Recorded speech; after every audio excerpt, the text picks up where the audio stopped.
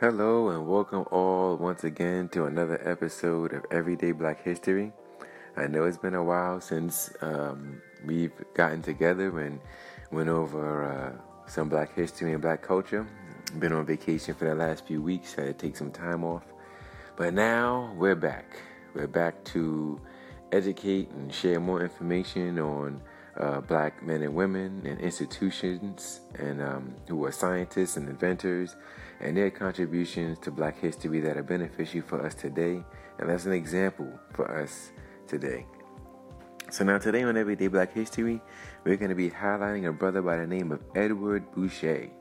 And Edward Bouchet was an African-American physicist and educator, and he was the first African-American to earn a PhD from any American university, completing his dissertation in physics at Yale in 1876.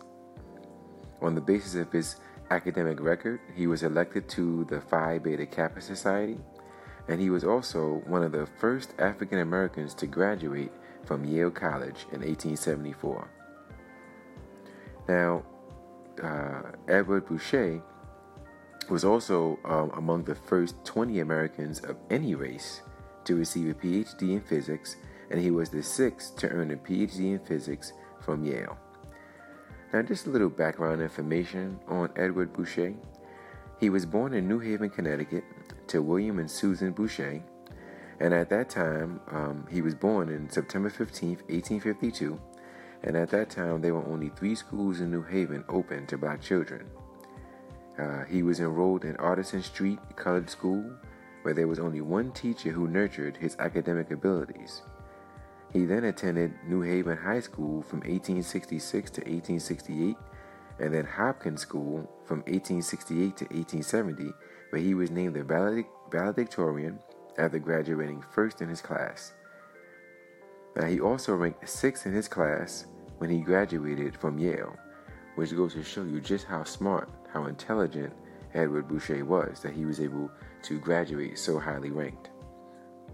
Now, unfortunately, he was able to find a university teaching position after he graduated from Yale University, no doubt because of racial discrimination. But he moved to Philadelphia in 1876 after graduating from Yale and took a position at the Philadelphia Institute for Colored Youth, which is now the Cheyney University of Pennsylvania, where he taught physics and chemistry for the next 26 years. He resigned from Cheyney University in 1902 at the height of the W.E.B. Du Bois and Booker T. Washington controversy where they argued over the need for an industrial versus a collegiate education for African Americans. But over the next 14 years, Edward Bouchet held a variety of jobs around the country. Between 1905 and 1908, he was the director of academics at St. Paul's Industrial School in Lawrenceville, Virginia, which is now St. Paul's College. He was then the principal and teacher at Lincoln High School in Ohio from 1908 to 1913. He then joined the faculty of Bishop College in Marshall, Texas in 1913. Unfortunately, because of illness, he had to retire in 1916, where he moved back to New Haven. But now a lot of honors were named for him. The American Physical Society confers the Edward A. Bouchet Award on some of the nation's outstanding physicists for their contributions to physics.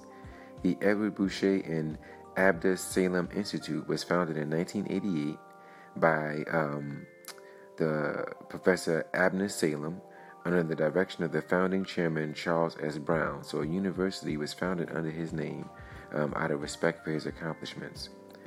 In 2005, Yale and Howard University founded the Edward A. Bouchet Graduate Honor Society in his name. Now, Edward Bouchet died in 1918 at the age of 66 in New Haven, Connecticut. But because of his accomplishments, being one of the first African Americans to graduate from Yale and to receive a PhD in physics, because of his accomplishments and the example that he provided, Edward Bouchet, we thank you for your contribution and we salute you. So that concludes this episode of Everyday Black History. We'll be coming again with more people and institutions that we'll be highlighting. And we just ask that you continue to stay tuned and support our show. So we'll be coming at you soon.